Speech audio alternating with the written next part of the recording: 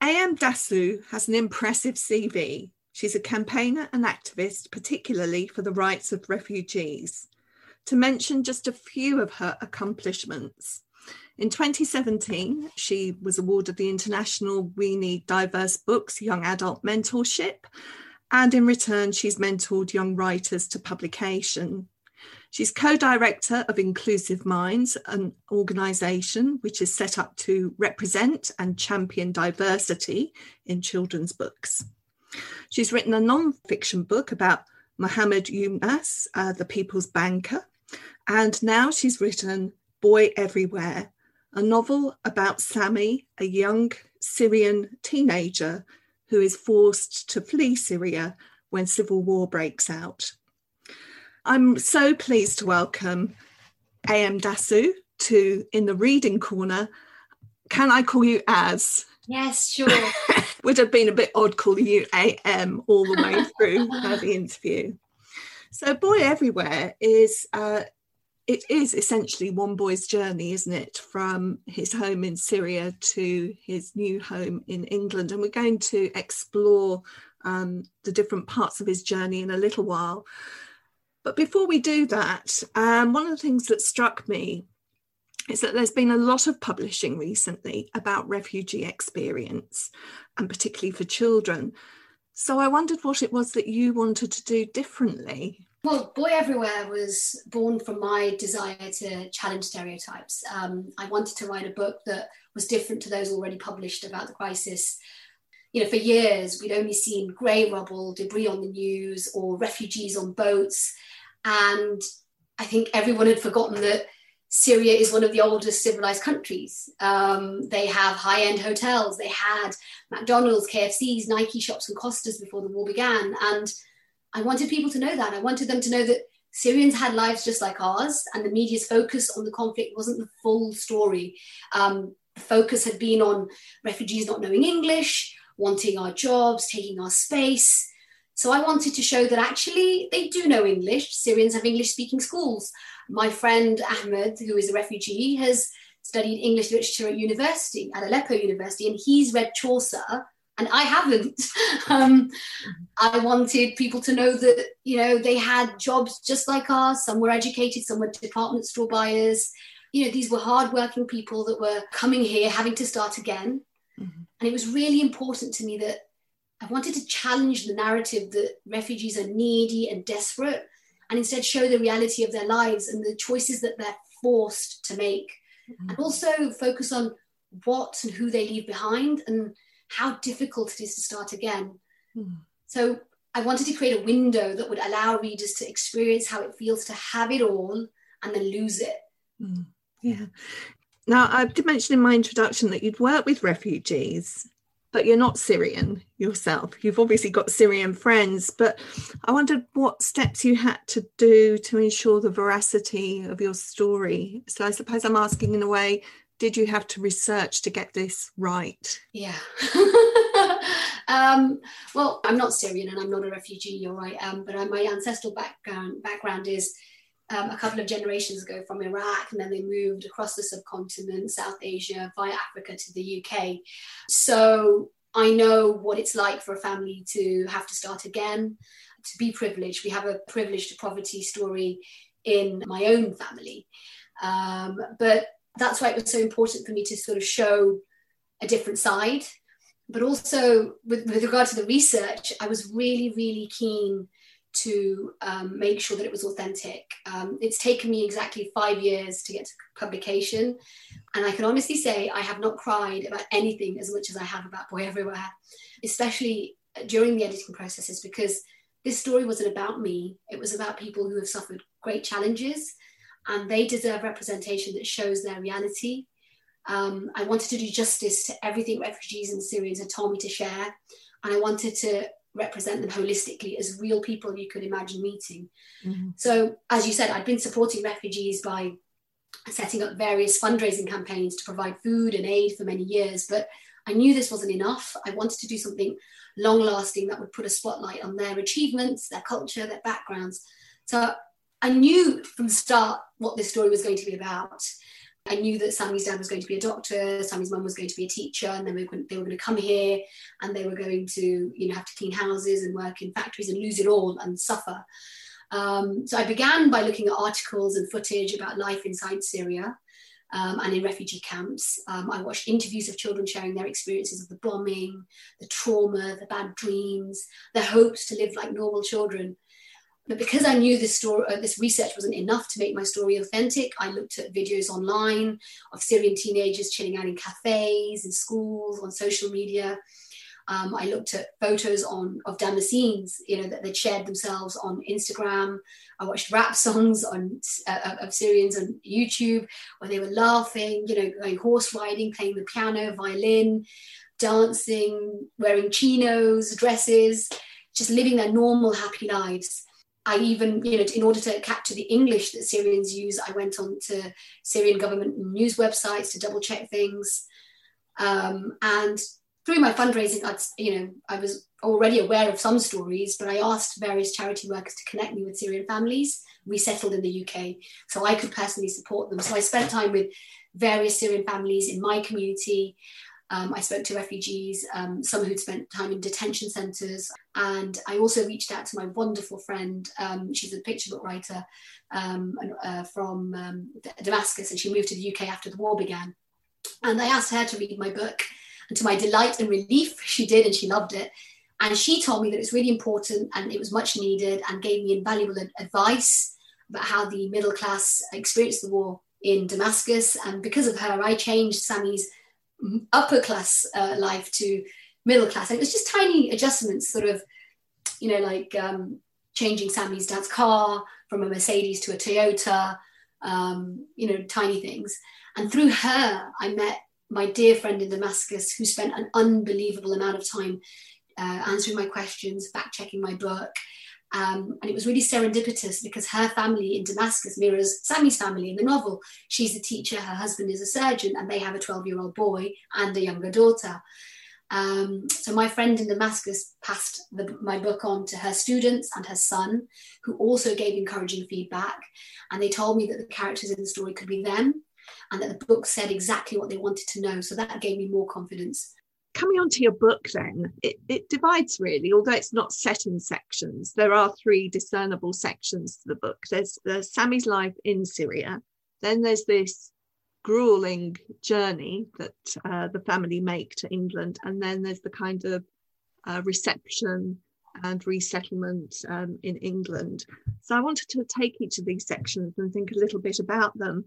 And one of the first things that struck me about the war in Syria, I don't know that many people necessarily understand what the fighting is about. And you cut to the chase in your story. So tell us a little bit about what this war is actually about. I think it's, to summarize it very quickly, it's about staying in power. What started it was basically some teenage boys writing some graffiti, anti-government graffiti, and they were imprisoned and tortured.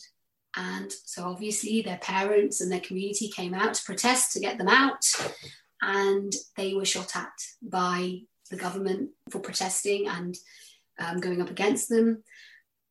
Then again, at the funeral of the people that had been killed the day before, the government came again and attacked the people at the funeral. And so everyone was enraged in Syria, and there was already resentment building, and people spoke up and they started coming out into the streets peacefully, and they were attacked. And so when they were attacked, rebel groups formed to fight against the government. But then so many people got involved, and that's when it got complicated. So you had different countries supporting different groups. You had the US and the UK supporting one group. You had Russia and Turkey supporting another group. And so there was a lot more infighting, and there was just chaos, and people were dying. And then when the question arises of why did men flee, they left because they would have been drafted as soldiers in the government. They would have had to. It's either do or die. And if they did fight, you're killing your own people.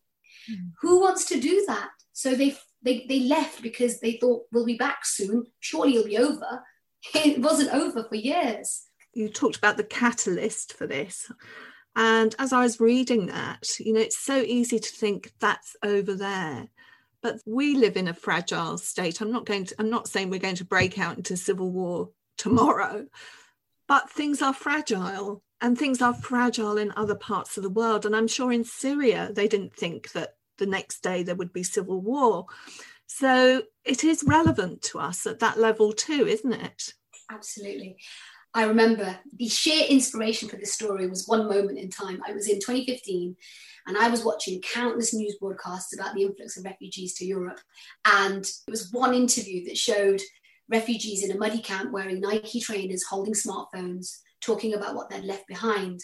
And it was a light bulb moment. I realized that it takes a government to take one wrong step and brutal force, and we could be those people. And if a bomb was to hit my street, I would be that person fleeing with my Nike trainers, my iPhone.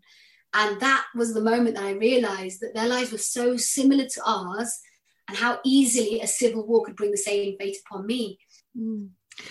Talking about it could be us or people like us. One of the things in describing Sammy's life, you obviously show him as a keen football player. And who does he support? He supports the global team, Manchester United. And he talks about us. When he's talking about Manchester United, he talks about us and our team. And it takes something like that to make us realise how connected we all are. And sport in particular has this capacity to connect people around the world. I was going to invite you actually to read a little bit from the book, and I think from early on in the story where we get a sense of what Sammy's life was like. Yeah, so this is in chapter 4, where Sammy doesn't yet know that he's leaving Syria. His parents are protecting him. They've told him that they're moving, and he's been asked to go pack his sister's toys, and he's now going into his room to pack his things. I slumped down on the rug, not knowing where to start. My desk was cluttered and the bookshelves were bursting. I spotted my Meccano car in the corner under my desk and crouched low to pull it out. I'd built it on the afternoon of my 9th birthday. Baba came up to help me fix the engine to the chassis, and then we'd taken it downstairs into the kitchen and watched it shoot across the smooth marble floor and crash into the patio doors, both of us grinning. Mama yelled at us for marking the doors and banned it from the kitchen. Dust fell off the metal plates onto my sleeve. I raised it above my head and looked at its wheels and smiled. Good memories. We'd made so many in this house. I swallowed and put the car in a box. I couldn't get rid of it, even if I didn't play with it anymore. My helicopter drone sat on the windowsill. I picked it up and closed my eyes. Tete had bought it for me 2 years ago, but I hardly got to fly it. I wondered when I'd be able to go outside and fly it again without worrying about jets or missiles soaring over us. I couldn't even go fly it in Tishreen Park with Joseph because of the president's ban on drones. I pulled a t-shirt from my drawer, wrapped it around the helicopter and put it in the box beside the car. It wasn't going to be easy to pack away my whole life in this house. I turned to the shelves and started taking out my books and PlayStation games. They held fewer memories and would be quicker to pack. And I figured if I cleared my shelves before dinner, Mama would see how productive I'd been and hopefully be less irritated with me. And at that point, of course, he doesn't realise how quickly they're going to go or where they're going. He just thinks they're moving at this point. Yeah. And it literally is very instant. They're not telling anyone. It's very covert. And he doesn't even have time to say goodbye to his friends. And then he's on this arduous, grueling journey to England. He passes through Lebanon, where he sees a refugee camp, people that are poorer than him, that don't have the money to buy a fast track, if you like, through to England. He passes through Turkey, through Greece, and so on. Now, you do tell us how terrible that is, but as I was reading it, I also thought you're not really telling us exactly how terrible this is. Is that true? Yeah, 100%. There were many dark parts in the original manuscript. I had to take them out because it's a younger audience. I had put in a lot more, many stories because, again, I didn't want to just focus on the middle class experience. So I brought in darker stories by people that had to walk over the Turkish border and what they'd been through. And even the detention centre experience, I had to really water that down. People that leave there are usually extremely traumatized. There are so many mental health issues and suicides, etc. And I did keep the family in there longer than some families would be, with the proof that they had, simply to show what it feels like to be locked up when you're just trying to seek safety. And I think the key message for me was I wanted to show that these people could fly here, they could get here before the war when things were safe. They could come and arrive at Heathrow Airport or Manchester Airport like normal travellers. And now that they were not safe, they needed refuge, they were not allowed in. Yeah. You introduced Sami to another boy in the Turkish hold where they're kept waiting for their boat to cross the Mediterranean. He's called Adam. And I suppose you were actually showing another route by having this boy who Sami becomes friends with. Yeah, that's exactly why I wanted to write Adam's character and story in the book, because I wanted to show the experience that we're used to hearing about. Obviously, Sami's is not just the one experience. There isn't ever one experience. And again, the reason I chose Sami's journey and I made him fly was because that is a route that people take. But at that time, because of what we've been exposed to, I didn't even know that they flew. And then most people I know have driven from Damascus to Lebanon and flown from Lebanon to Turkey. And then if they've not come in, via the UN and they have sort of been smuggled in, they've taken a flight from either Spain or somewhere. So yeah, this is a alternative route. But yeah, equally, Adam's journey and also some other refugees that I mentioned in Turkey, such as the Damascus guy, etc., those were based on real stories. You said that you cried a lot when you were writing this story. There were lots of things that made me deeply sad. And there was one moment that really brought the tears to my eyes. I don't think I'm even going to be able to read it without getting tearful. And it's the bit where they just arrive at Heathrow and the father says, "We're from Syria. We come here to seek asylum." And I think it was the kind of trust in that statement kind of broke my heart, really. I know. You can see, I think there's one sentence in there where in the plane where Sami sees his mum and he sees the relief on her face. She's been so sort of tense this whole time since they've left. And he sees that she looks lighter as they approach her down the plane. And things seem hopeful. He notices his father's nervous. But yeah, they expect to just go through the airport and go to Manchester. And then what happens next is completely unprecedented.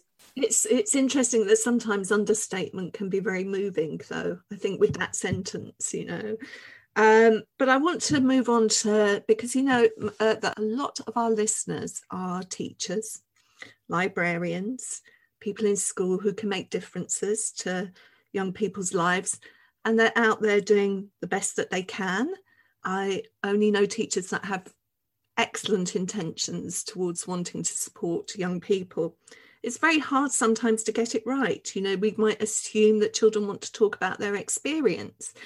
And sometimes for trying to get it right, you can do it wrong. So I just wondered what thoughts you had about when children settle into school, and what are the best ways of supporting children that have been through Sami's experience? Well, I've been a school governor, so I really do appreciate the challenges that teachers have, a lot of pressure. And in schools where you've got, a refugee intake, you'll normally be in a diverse area, you'll have a lot more sort of to deal with, such as English as a second language and free school meals and deprived communities, etc. So many different children to support and so many needs. But I think one of the key things that I wanted to show in this book, and the reason I wrote it, was I wanted us to focus on what we have in common. What did they leave behind? What was their life like before? What did they like doing? Obviously, some children will be more traumatized. There are some children that come here from Syria or from other countries, and they fit in seamlessly. They try to pick up the language, they imitate the accent, and they pick things up really quickly. Obviously, there are other children who are traumatized, very quiet and withdrawn, but all of them will have had something that they enjoyed, whether it's football or, as in the book, Sarah has Dolly Coco. So when she comes here, she hasn't spoken, but when, Iman, the family in the UK, when she gives her that teddy bear, it warms her. She starts interacting more. You can make a connection in many ways. Football is something that everybody plays around the world. And which little person doesn't like a teddy bear or a doll for comfort, or a book? There are so many books, actually. So I've got a Syrian friend, and he doesn't know how to tell his daughters about the refugee experience. He finds it really difficult. So there are books, there are picture books, which you can sit down with and just look at the journey, or see if they want to talk about it. And if they don't, then look at other picture books which might encourage discussion. Also, a friend really helps. So that's, again, with Ali in Boy Everywhere, things change for Sami because of Ali. Sami feels all alone and vulnerable and upset when he gets here. And it only takes one person to speak up for you, one person to see you for who you are, for you to feel that hope. So sometimes just pairing somebody with a friend, that would really help. I was going to ask you to read a second extract from the story. I had intended to ask you a little earlier to read that because it's from earlier in the story, but I think I'd still like to hear it as a contrast with Sami's earlier life, just to remind us of what he's been through. Okay, so this is in chapter 6. And they've now arrived in Turkey. They were supposed to go to a hotel, but the smugglers brought them to a dingy apartment and he's going to lock them in. We trudged through the muddy front yard and through a wooden side gate into the backyard. I could just make out some iron railings. Behind them was a stone staircase, which the driver led us down. Baba reached out for my hand and I took it, surprised to find Baba's was trembling. I held my hand out to Mama as she carried Sarah, and we all moved down carefully, making sure we didn't miss a step and tumble. We walked through a creaky door and into a room full of people. The driver went to speak to a tall, thin man in a language I guess was Turkish, and then nodded to Baba as he walked back out. He locked the door behind him, and the hairs on the back of my neck stood up. Why had he locked the door? What if there was a fire? How would we get out? I looked around. Were we going to stay in this one room with all of these people? There were no windows, just the locked door behind us, the only light from the candles dotted about on the floor. We followed Baba between groups of people, trying not to step on anyone. Some lay on their backs and stared at the ceiling while some slept. A woman rocked a baby back and forth. The room smelt tangy of mould and stinky armpits. I tried not to breathe in with my nose, but I could still taste it in the back of my throat. Baba stopped in a corner where space had been made for us. Go to sleep for a bit, he said. Sleep? There was no way I'd be able to sleep. I leant against the cold wall, looking around the room. There were so many people. I could hardly see the floor. There had to be at least 30 of us. The people became blurry. I couldn't see them clearly anymore. Tears spilled down my chin and splashed onto my jeans. For the first time since we left Syria, what we were actually doing had really hit me. We had left home. Home. Home where my bed was, my clothes, the fridge full of food, where the maid cleaned up our mess and kept everything in order. Now, I was in chaos, and I had no idea how long we'd be here. A day? A week? How were we supposed to get to England from this dump? What if the only way was on a boat? My mind raced with questions, even though I didn't want to think anymore. I looked at Baba. He had his eyes shut. Sarah lay on Mama's chest, her eyes closed tight as if to block out everyone and everything. Mama's fingers glided slowly over one prayer bead, then the next. I wanted to shout and scream and ask why we were here, but I knew I couldn't. We were all in the same situation. I had to stay quiet. Mama said so. You can do this, Sami, I told myself. It'll all be okay once you get to England. And the good news for Sami, at least, is that he does find home and friendship. And as I want to thank you so much for writing such an important book, but also for talking to us today about Boy Everywhere. I know it's been very well received, and I hope to see lots of schools picking it up and reading it to their classes too. Thank you so much. Thank you for having me. Thanks so much. Thanks for listening to In the Reading Corner with Just Imagine. If you have enjoyed this podcast, you can find many more on the podcast section of our website, justimagine.co.uk, plus via iTunes or SoundCloud or your usual podcast provider. Don't forget to pass the pod and recommend this fantastic free resource to your friends and colleagues.